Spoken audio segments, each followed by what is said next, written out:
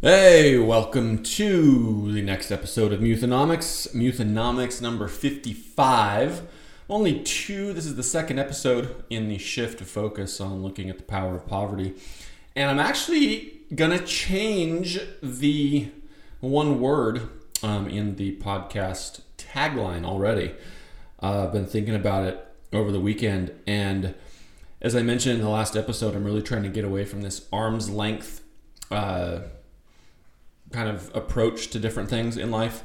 And I felt as I thought about it that even saying the power of poverty is still too arm's lengthy and it's a little too passive.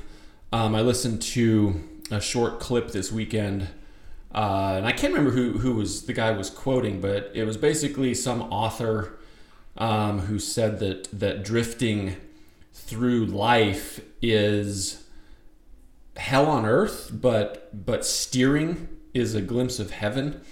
Now, whether I don't know how theologically sound that statement is, but I did feel like of is a little bit still drifty. So I'm going to just simply change this thing, power from poverty, Muthonomics, power from poverty, because what I'm really after here is deriving power from poverty.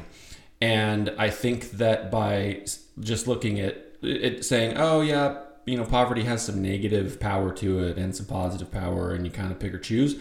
Like, I think that gives people an out to say, oh, the negative power of poverty is so strong, I'm sort of helpless and can't really do anything with this. So I'm changing it to power from poverty, because I think that there is a lot of strength and kind of oxymoronical, is that a word? Oxymoronical power that can be derived from these different situations and experiences that poverty brings our way. So with that out of the way, this episode I'm going to be looking at breaking the cycle of daydreaming and despair. Breaking the destructive cycle of daydreaming and despair. As I've been kind of organizing into different points and different categories, things, one thing that is definitely true of the poverty that I experience, and I'm assuming that it is true for a lot of people who have either experienced poverty or who are currently in poverty, is that poverty has a tendency to disrupt and ultimately destroy structures and patterns. And you go, what do you mean by that? Well, in my childhood, in my experience, poverty destroyed all sense of structure and all sense of patterns. And it wasn't, what's the word I'm looking for? What's the word that chefs use, or like critics use? Like discerning, like, for the discerning taste. Mercedes for the discerning driver. Like, it didn't distinguish between which structures and which patterns it wanted to destroy. It just kind of went at them across the board. So I'm just going to tick through some of these that poverty, in my experience, coupled with substance abuse, coupled with strong alcoholism, destroyed. And the first was any sense of schedule, any sense of time-based scheduling. Growing up, the only real schedule that I ever saw was my mom, who was a registered nurse. She would, at various times throughout my childhood, as we moved around various towns and cities and things around the American Southwest, she would get these kind of temp jobs, short-term jobs as a nurse at different hospitals. And so the only really time that I saw any sort of time-based structure, time-based schedule, was when my mom had to go to her shifts at the hospital. Other than that, it was really, for the most part, kind of just a hippie paradise. Wake up, free for all. My sisters and I were homeschooled I was homeschooled through the 10th grade with a couple of exceptions of, dropping into a elementary school for a month or two as we bounced around. But by and large, the schedule that I experienced as a kid, there was zero structure. There was zero time constraints. It was wake up when we were parked a trailer in Kingman, Arizona, and you'd wake up and just go explore the desert all day, run around in the sandy washes and play cowboys and Indians and sit under greasewood bushes. And I remember we learned how to create water out of using condensation. So we would dig down into the deserty sand, and so long as you had like a stick to make kind of like a plastic teepee, and you can't say teepee, you're culturally appropriating, whatever, you'd make a plastic tent, plastic shaped, it was a teepee shape, and you had some sort of collection device in the hole that you dug, and you let it sit there in the sun. The heat coupled with whatever moisture was around, the greasewood bushes, you could over time generate a couple ounces of water from the condensation. That was a useful trick that I remember. But on the flip side, if we wanted to wake up, if we never wanted to wake up, like if we just wanted to sleep and just sleep and sleep and sleep and sleep, you could have done that. You could stay out till the week. You could run around in the desert till who knows when, and you hear the coyotes howl. And there was no set meal time. There was no set study time. There was no set work time. It was just an absolute destruction of any sort of time-based structure. And that wasn't just Kingman. That was Cave Creek, Arizona. That was Sedona, Arizona. That was Tucson. That was the 4 places we lived in Flagstaff. The list goes on and on and on. There was zero time-based structure. And so in my experience, alcohol-fueled, substance abuse-driven poverty really sought out to destroy a lot of structures and patterns, and time-based structure was probably the first casualty in that whole thing. I think the only other place that I saw some time-based structure was when my dad started enrolling me in these tennis tournaments.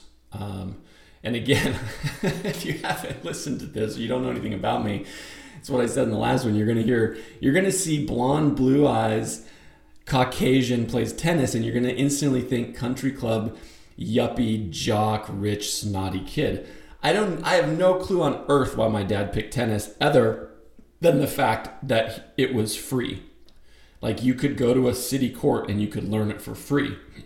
Now, I don't know why he didn't pick basketball, because you could do that. You can learn basketball at a city court for free.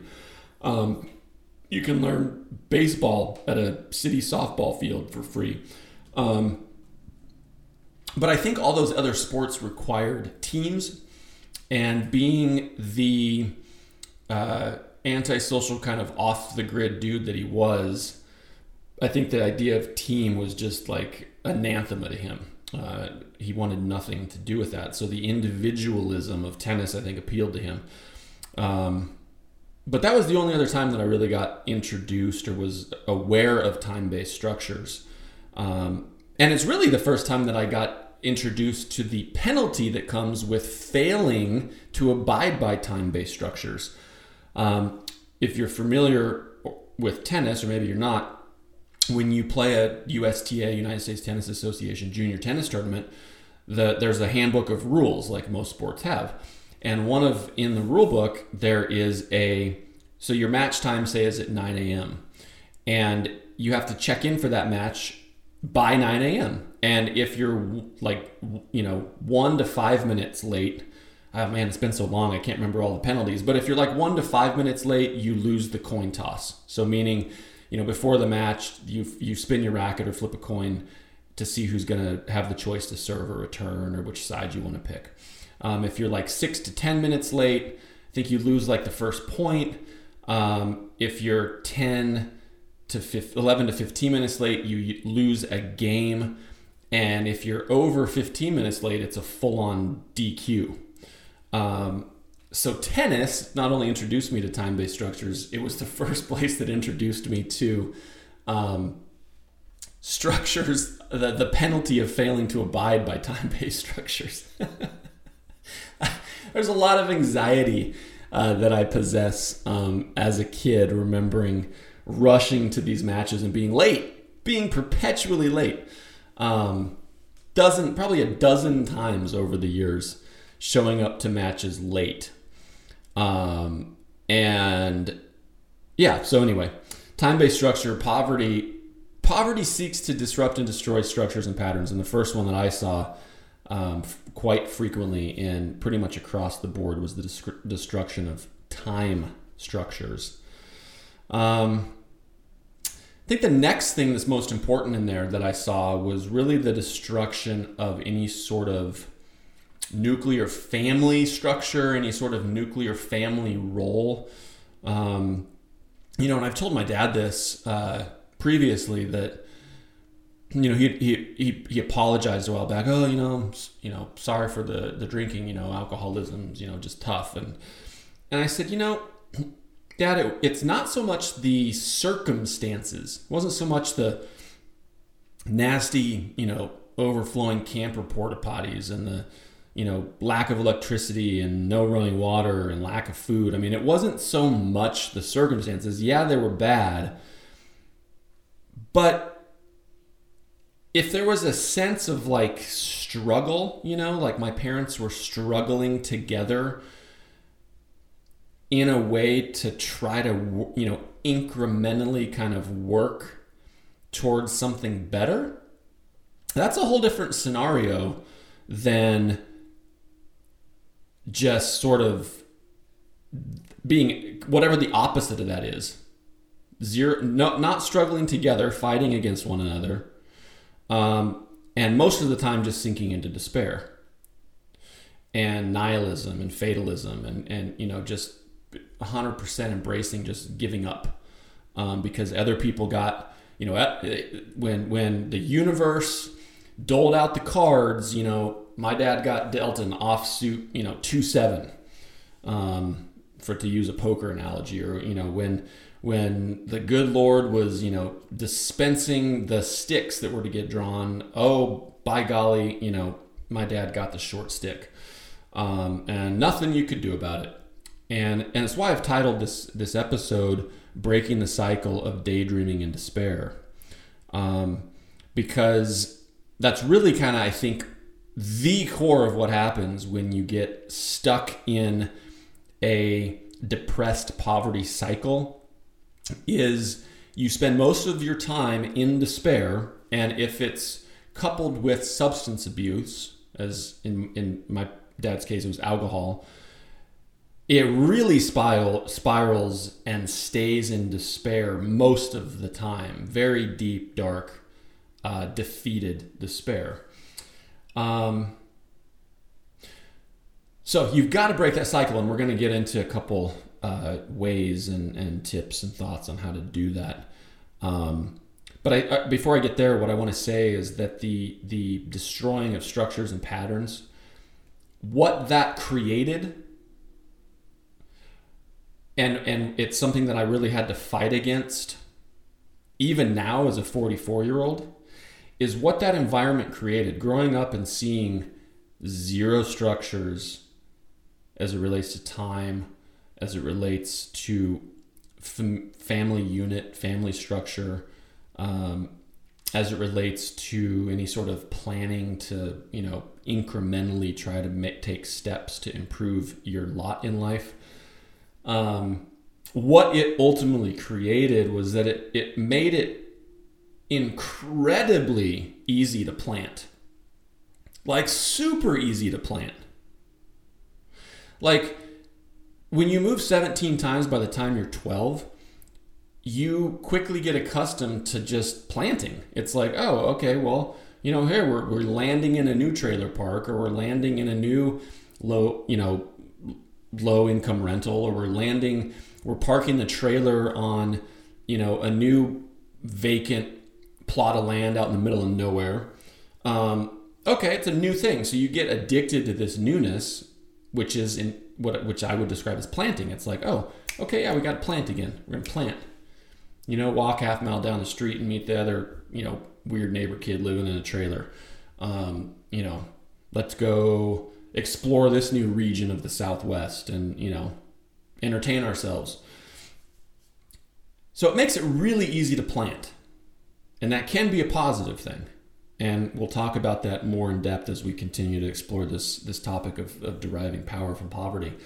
But the downside to that, and this is really destructive, this is one of the structures and the patterns that poverty really destroys, is it makes it incredibly, like Herculeanly, I love dropping LYs on words, just make adjectives out of them. It makes it Herculeanly impossible. It's like 99.999% impossible to not uproot. And it doesn't take a botanist. What are you, a botanist? What, give it water from the toilet? If you haven't seen Idiocracy, the Brando toilet water scene is a gem. Like water from the toilet? Man, I ain't no botanist, but I'm pretty sure the plants want water. It doesn't take a botanist to realize that the only way that something organic, like an organic plant, is going to grow is by not uprooting it. And I cannot overstate how destructive this culmination of poverty, of not having structures and patterns, whether time-based, whether family structure-based, whether goal-based, planning-based. The most practical outcome from that in my life was that it made it incredibly easy to plant, and it made it almost practically impossible not to uproot. And, we probably talk about this in terms of self-sabotage and self-destructive behaviors and, the inability to follow through. I remember a guy that I met, I don't want to name his name because I don't know if people would be, I don't know if they want to be associated with his podcast.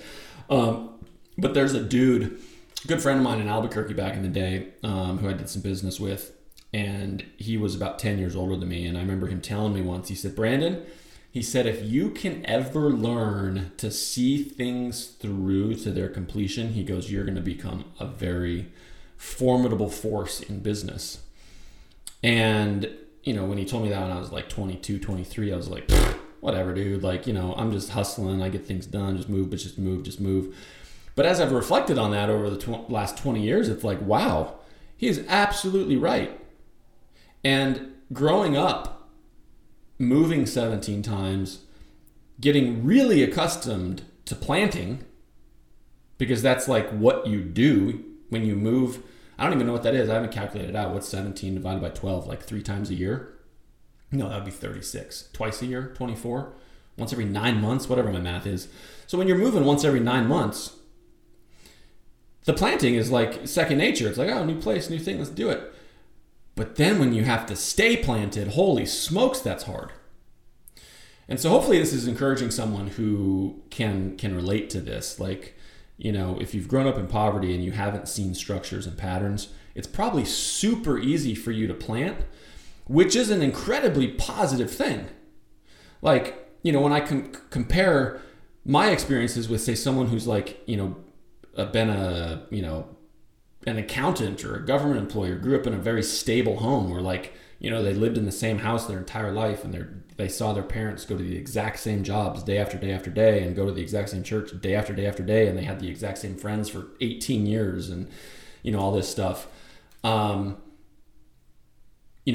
one of their weaknesses is taking risks and planting new things, because it's like they're not accustomed to that. So if you are in poverty, if you have been in poverty, if you currently are, kind of mired in this daydreaming and despair cycle, take some courage, take some comfort in the fact that your ability to plant and your comfortableness, the fact that you're extremely comfortable and kind of ambidextrous with planting something new, chalk that up in the win column.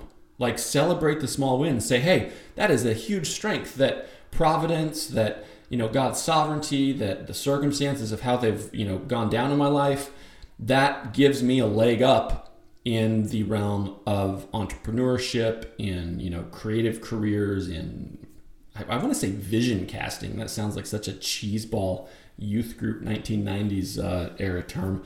But being a visionary, seeing things new and risks, you're probably super comfortable with that. And instead of beating yourself up with that, going, oh, I'm not like anybody else, because that's something I struggled with, is like, oh, nobody understands these experiences. Nobody, why can't anybody see these new things around the corner? Well, if they had different life experiences as a kid. So I want to encourage you today, if that's you, if that's been your situation, chalk that up in the win column, put that in the asset column. And then heed my friend's advice from 20 years ago and start to work on, man, if you could learn to see that through to completion and beyond, you're going to be a formidable force to be reckoned with. And that gets me to this despair and daydreaming cycle. Because I think where this leads, where this went as far as like day-to-day actions in my childhood, where this led is it really resulted in day-to-day life being sort of ever increasing, it was a vacillation. It was vacillating between two things, and those vacillations got bigger and more extreme and wilder as time went on. And the vacillating between the daydreaming and the despair, it's kind of like being on a ship, that starts rocking. Or maybe I'm trying to think, like, you've been in a pool and you try to like get the pool water really rocking to like try to, flip over a buddy who's, sunbathing on a floating device in the pool or something. Like, it starts to rock a little bit. And then as you continue to build that momentum, like the rocking and the swaying and the back and forth just gets bigger and bigger and bigger. And that's what happened with this despair daydreaming cycle. The alcohol would drive my old man into these extremely dark, extremely deep, extremely immovable, dysfunctional, like inability to even get up for days with despair. And in order to come out of that, the daydreaming had to become more and more violent. Like, it wasn't just enough. The daydream couldn't be, hey, maybe we can save $100 a month. So it wasn't like practical steps to incrementally move towards a different direction. It was like, we're going to go from Death Valley, California, bottom of the barrel, lowest point on earth, and we are going to rocket ship to Everest in one fell swoop if we can just dream big enough. And so the daydreaming, it started with like, we'd be chilling in the camper, at an RV park or at a state park, or, that's where we did it. The camper was state parks and RV parks, truck stops, and we'd be chilling there with like no prospects, no work, no nothing, just, scraping by on that day's booze and whatever food we could scrounge up. And, he'd pull out a ruler and a piece of paper, and he'd be like, hey, he'd get this wild gleam in his eyes, and it was like, hey, when our ship comes in. That was the thing they always used to say. Our ship comes in. That was their big thing. My parents loved to talk about their ship coming in. And it was like, why are we waiting around for a ship to come in? Like, let's go friggin' build our own ship. It's kind of how I started to think over the years. But anyway, so we're sitting here, and he'd get a piece of paper and a pen and a ruler, and he'd be like, draw out your dream house. Draw out your dream house. Anything goes. Anything goes. Slides, from the second story down into your playroom. your private swimming pool, your tennis court that you can train on. We don't have to go to the city courts anymore. You can train on this private court. Just walk out your bedroom and there's your tennis court. A nice luscious lawn, anything you want. Just, and so my sisters and I, we're 10, 8, and 6, and that's how we spent our time, was on these wild daydreams. And we'd sketch out these crazy spiral, slides that, went between all 3 of our rooms. And, it was just like this brainstorming, almost dreamlike state of disassociating from the fact that you're, parked in a truck stop with truckers. You're not heading anywhere. The family's not going anywhere. There's no plans. There's no goals. And well, that's a whole nother topic, is using the carrot of the next goal to continue the abuse. We'll talk about that. In fact, I'm going to write that down. I'm going to write that down because that's an important one. Carrot of the next goal to continue the abuse. We need to talk about that one, because that was like, you talk about a playbook. That was like, certain NFL teams have their favorite play, like, Cowboys, Emmitt Smith, they run it right up the gut behind Nate Newton and Mark Tuinei and all those big Hall of Fame linemen. My dad's go-to play was put a bigger carrot in front of the family in order to buy more time so that he can continue to languish in his alcoholism. I mean, that's the pattern. And we can talk about that because there were literally dozens of carrots dangled. And as you get older, instead of biting on the carrots, you just begin to resent and hate and loathe more and more and more. So there's no prospects. There's a ton of carrots, but there's actually no tangible prospects or no tangible plan. There's no structures. There's no patterns to get you there. And we're just disassociating from that current reality in order to daydream about this house that's never going to materialize. And so then kind of, after a day or 2 or 6 hours, everybody would realize oh, that was a fun exercise, but there's no way that's going to happen with what we're currently doing. Then the despair would come back, and the despair that time would come back even stronger. And so then the next time, it had to be even a bigger daydream. And so we went through this phase, and in the last episode I talked about, how I talk about these things, the value, the power of talking about these things and accurately and truthfully describing what your body was sensing and what you were feeling when you went through this, as opposed to repackaging the language to make it more palatable to the hearer. And up until reading that book, The Body Keeps the Score, when I would recount this story, I would talk about it. I would say it like this. I would say, oh man, could you believe how terrible this parenting was? Like, my dad used to take us down to the 7-Eleven, and have us fill out, lottery numbers once a week. And he'd tell us, hey, maybe tonight you're going to, get touched and, have the power or the magic to, have the winning numbers. And then can you imagine what we do when our ship came in? That's how I used to tell it, like in a observer looking in, making a commentary on how, jacked up of parenting that was. That's how I always used to describe that story. And as I've read The Body Keeps the Score, and I've said, okay, I need to be honest and articulate what my body felt and what I was experiencing when I went through that experience, it's a totally different setup. It was incredible. It was incredible to see my dad transform from this bottom of the pit despair, completely lifeless look in his eyes, to this vibrant, crazy-eyed, and not crazy-eyed like a serial killer crazy-eyed, like a passion, like a zest for living and like the most wild hope you could ever imagine just come into his eyes.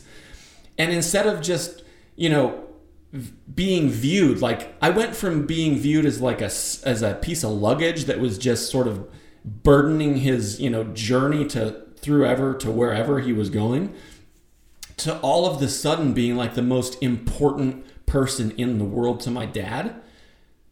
It was incredible. I loved going to the 7-Eleven or the Allsips and filling out the freaking lottery numbers. I loved it as a 7-year-old. It was thrilling. Because it was the only time, maybe other than winning tennis matches, but even then not so much, it was the only time that I felt valuable to my old man. That, man, maybe I would be lucky enough. Maybe the powers that be, the gods, the universe would touch me tonight and cause my hand through some sort of like divine divination to color in the right oval boxes with my number 2 pencil so that we could be rescued from this cruel fate that the gods had doled out to our family. That's how I felt it. That's how I experienced it. And when I was finally able to tell that story that way, man, all kinds of stuff got resolved in my brain. All kinds of stuff got resolved in my heart and my mind.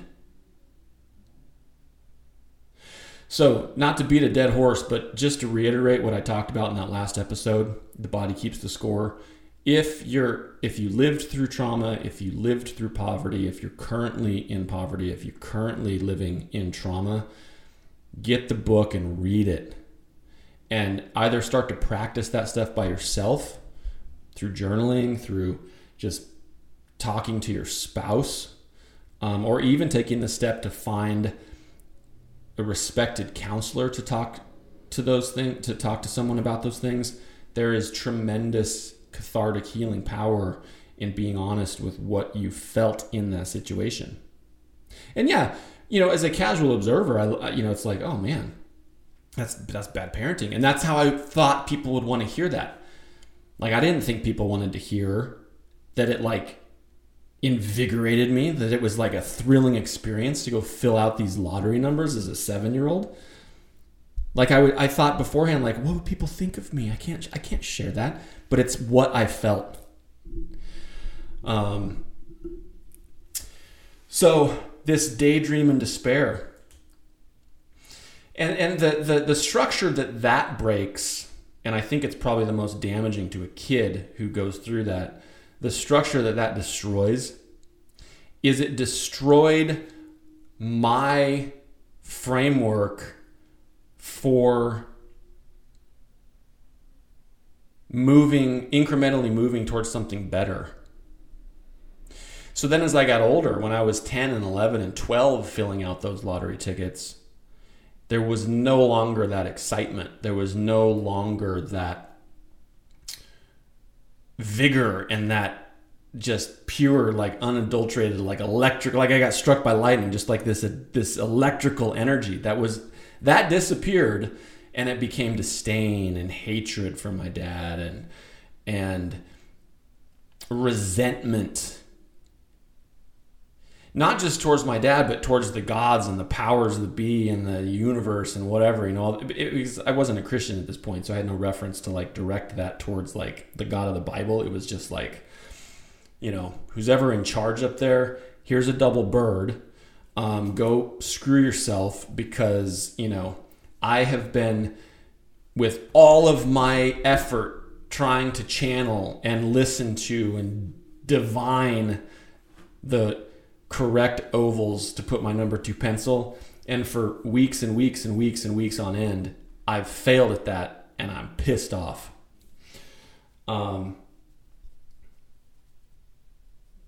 It's a tough one to break. It's a very tough one to break.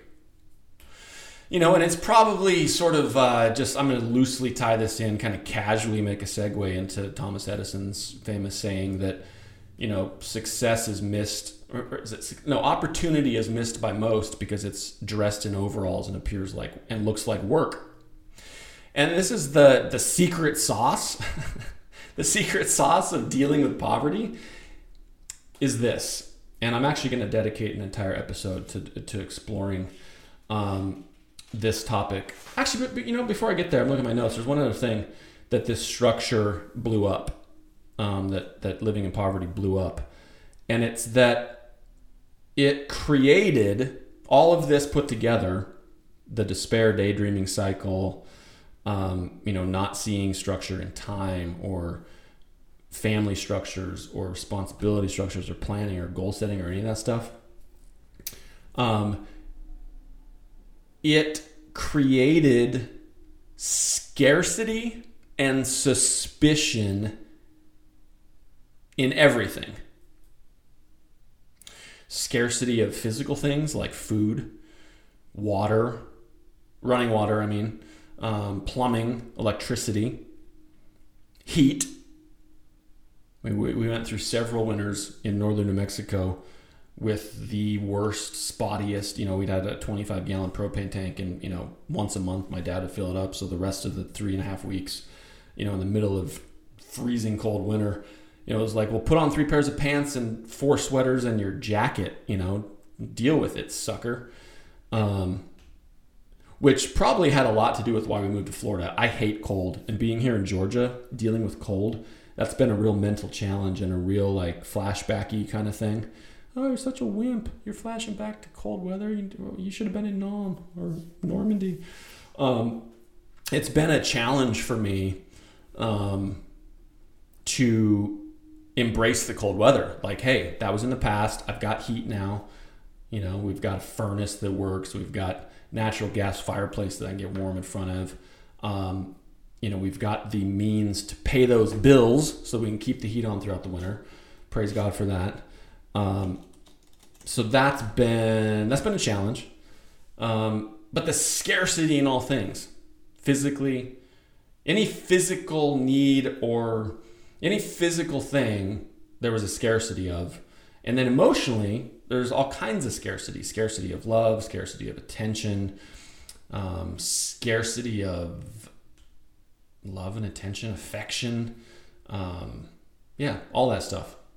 Conversation, discussion, just scarcity across the board. And you put that together with suspicion in all things, and man, it creates it feeds the despair. It feeds the despair.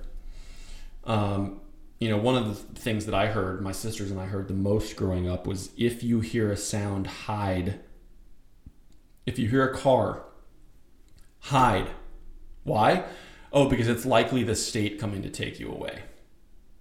That was drilled into our brains from a very young age. If you hear a car, like when we were out in the rural, we were rural in Kingman, we were rural in Sedona, rural in a couple different places in New Mexico, and it was always, when you hear a car, hide, because it's the state coming to take you away. And I remember my parents, there was a family that lived 30 miles from us in a different rural part. We were north New Mexico. They were western New Mexico, west of Albuquerque. We were north of Albuquerque. And I remember the Albuquerque Journal ran a piece on this family who had, it was like the carbon copy, like Doctor Strange Multiverse of Madness. Like, I was like, how did our family end up on the west side of Albuquerque? It's the exact same situation. A dumpy trailer in the middle of nowhere, no electricity, no running water, no plumbing, homeschooled, lack of food, lack of provision, emotional neglect, blah, blah, blah, alcoholism. You just ran down the list. And they got discovered by the state, and there was a big story in the Albuquerque Journal about how these kids had been taken by child welfare services, and the family, I think the dad was, they were, the parents were charged with, child neglect and whatever.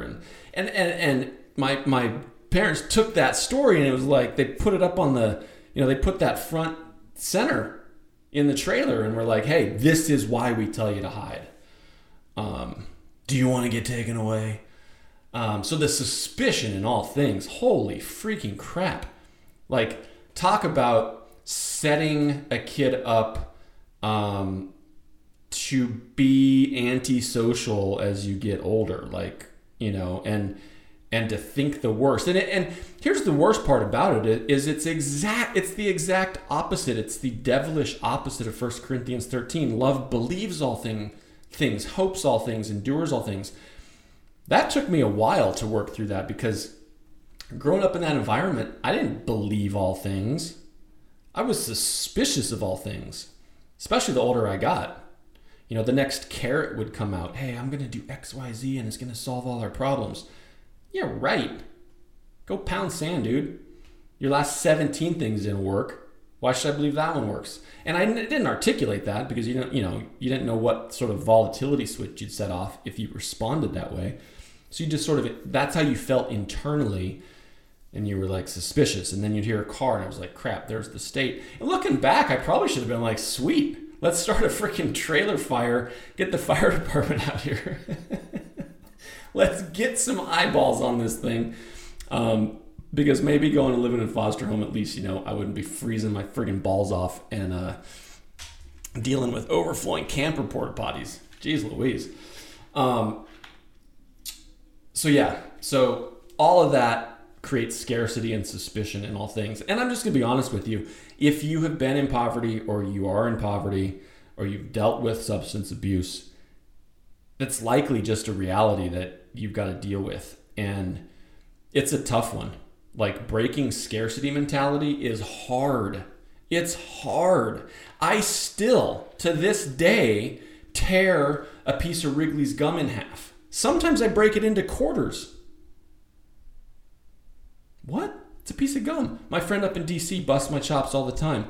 He's like, hey, did you buy a full pack of gum for the kids today? And I'm like, ugh. It doesn't give me the full flop sweats anymore. But the idea of eating a full stick of Wrigley's gum, as stupid as that sounds, it makes me extremely uncomfortable.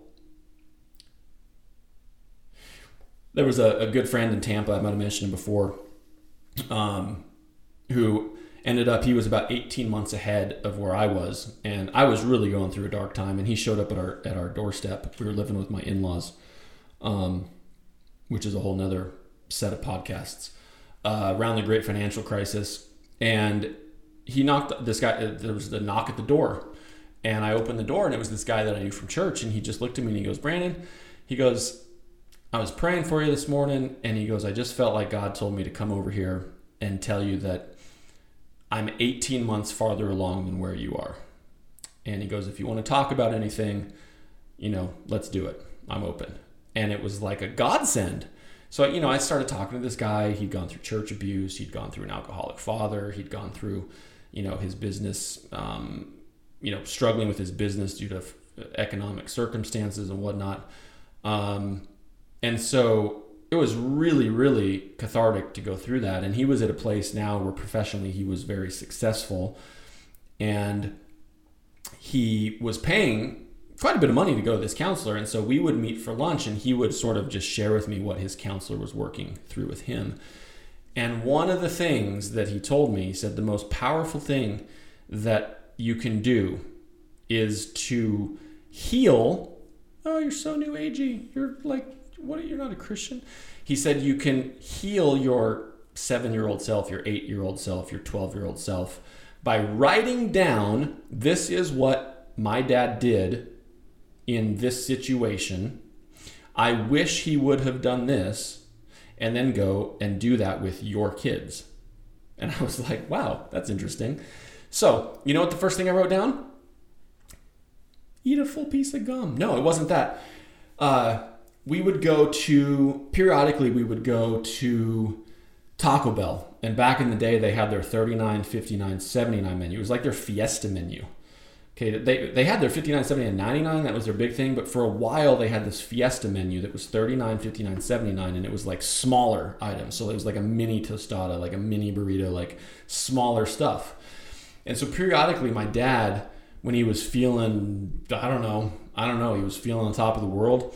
Maybe he was feeling regret. He would be like, all right, we're gonna go to Taco Bell, but you can only get one thing off the Fiesta menu. And I always felt like the 79-cent menu was splurging So I'd kind of feel him out, because it was almost like, talk about the suspicion in all things. It was like, is he testing me here to see if I'm going to like stick it to him for 79 cents when he only wants me to spend 39? So, you kind of feel him out. I never went for the 79-cent item because I didn't want to incur the wrath of that 20-cent difference.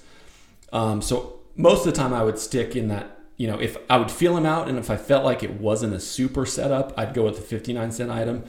And if I was like, dude, I don't know, like this is a total con job, like I would just get the 39-cent menu. And, my sisters used to bust my chops for it. They'd be like, you're such a, you're just so sensitive and trying to manipulate him and make him feel sorry for you. And I was like, dude, I'm not gonna risk volatility max over 29 cents. So I'll stick with that 39-cent item.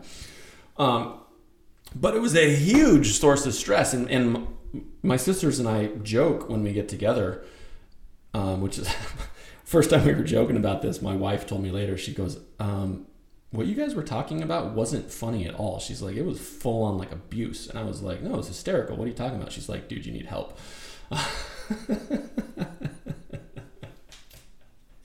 So we used to joke about how my older sister would, she'd put out her bottom lip and like bat her eyelashes to talk my dad into letting her add 19 cents worth of sour cream to a 79-cent burrito.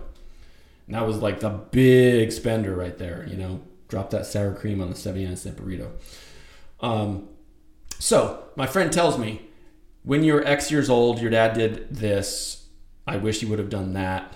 Go do that with your kids. So that's the first thing I wrote down. Go to Taco Bell and order whatever you freaking want to order. No questions asked. Zero. Look at the menu and just order until your heart's content. And after you finish that, if you still want more, go back. So I took my kids, and I said, hey, I've shared with my kids things as I've gone through some of this stuff. And it was like, hey, guys, I'm taking you to Taco Bell. Go crazy. I'm just going to give you my check card. Here's the PIN number. Go crazy. So the four of them go up there, and they're kind of looking at me like, huh? What's this all about? And they ordered chalupas and friggin', cinnamon twists and 44-ounce Mountain Dews and, a taco pack and the double Dorito crunch and, all the things. And they came back and they handed me their receipt and it was like $28. It was like the best $28 I ever spent. It was so cathartic. Oh, you're so lame. You're trivializing poverty experiences. Look, if you don't like this, I don't know what to tell you. I'm just telling you what happened in my life. So I can attest to the power of doing that. So if you've been through abuse, if you've been through trauma, if you've been through deprivation, scarcity, suspicion, just make a list. My mom did this. My dad did this. My parents did this. When I was X years old, these people did this. I wish they would have done that, and then go do that either with your kids or with your spouse or by yourself or whatever. There's a lot of healing in that. So scarcity and suspicion in all things. The way that you break this cycle, and I wish someone would have told me this a long time ago, but I've got to trust that God's sovereignty is in play here, and that he knew what he was doing as he kind of dispensed this lesson out over time. The goal of that daydreaming, the object that you set your heart on with that daydreaming, was leisure. That's what it was. If I fill in the correct oval numbers on this Powerball ticket and they are correct, we can leisure. Our ship will come in and we can leisure. And until our ship comes in, we're going to continue to languish. So you are constantly languishing while daydreaming about leisure. You're languishing in despair while you're daydreaming about some sort of future potential leisure. The way that you break that, the way that you begin to chip away at that and change the direction, is you have to become convinced that the goal is not to languish into leisure. The goal The object to pursue is to work and to worship well. Work and worship well. And what I love about this, and what I think is so powerful about this, is it doesn't matter what your job is. You can seek to work at it well. It doesn't matter where you reside. Well, maybe it does if you're rural, 50 miles from anything. I don't know how you would worship well, because where are you going to find a church? But assuming you're within driving distance or walking distance of a place of worship, it doesn't matter what your socioeconomic status is to get there. Yeah, the church has become kind of superficial and, more concerned with wealth and image than they should be across the board. And they might look down on you with your high water homeschool pants and your outgrown shirt. But you can find a place of worship, and you can worship well regardless of your circumstances. So for anyone either in the midst of poverty or still coming out of the destructive despair and daydreaming cycle of poverty, or maybe you're in it right now. All you do is you sit around and you despair 90% of the time, and then you concoct these ever increasingly wild daydreams in order to kind of give you a boost and an injection of life, which just, when it runs out, when that adrenaline dries up, it just drives you deeper into the despair pit. If that's the cycle you're in, you have to remove your heart from desiring leisure and realize that the way to chip away at this is to begin to desire to work and to worship well. And like I said, it doesn't matter what your job is, you can work well at it. And there's all kinds of biblical tie-ins for this. He who is faithful in the small things will be faithful in much. He who is dishonest in the small things or in a few things will be dishonest in much. And it's probably mercy from God that I never divined the correct ovals to fill in, because it probably would have exponentially multiplied the despair pit that my old man's been in or was in,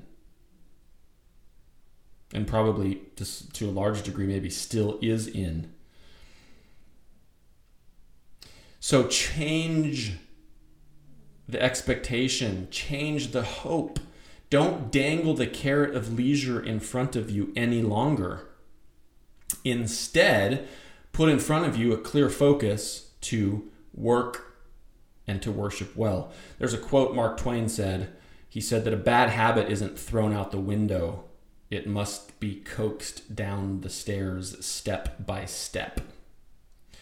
And I would say that these destructive powers of poverty, the destruction of structures and patterns, creating suspicion, scarcity in all things, making it super easy to plant but next to impossible not to uproot, all of these destructive powers cannot just be tossed out the window in one little chuck. It's not like you pick up all of that baggage and you just chuck it out the window and that's it.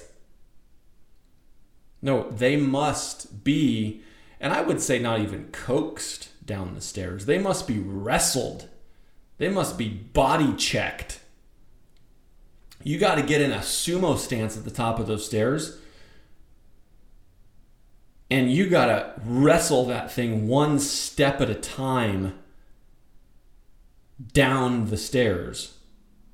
And you go, oh, that's not salvation by faith. That's not justification alone. I'm not talking about salvific forces here. I'm not talking about salvation and justification. I'm talking about the practical day-to-day realities of dealing with the destruction of poverty, these destructive forces of poverty. You got to get in a wide stance at the top of the stairs with some resolve and say, you know what, I'm in this for the long haul. Today, I'm going to get up and I'm going to wrestle this thing closer to the edge of that first stair step. and I'm going to hold it there. I'm not going to let it sneak back and get any more ground. And then the next day you get up. You say, I'm going to put all my faculties and energies and focus into wrestling this thing even closer to the edge of that first stair, and maybe it'll drop down one stair.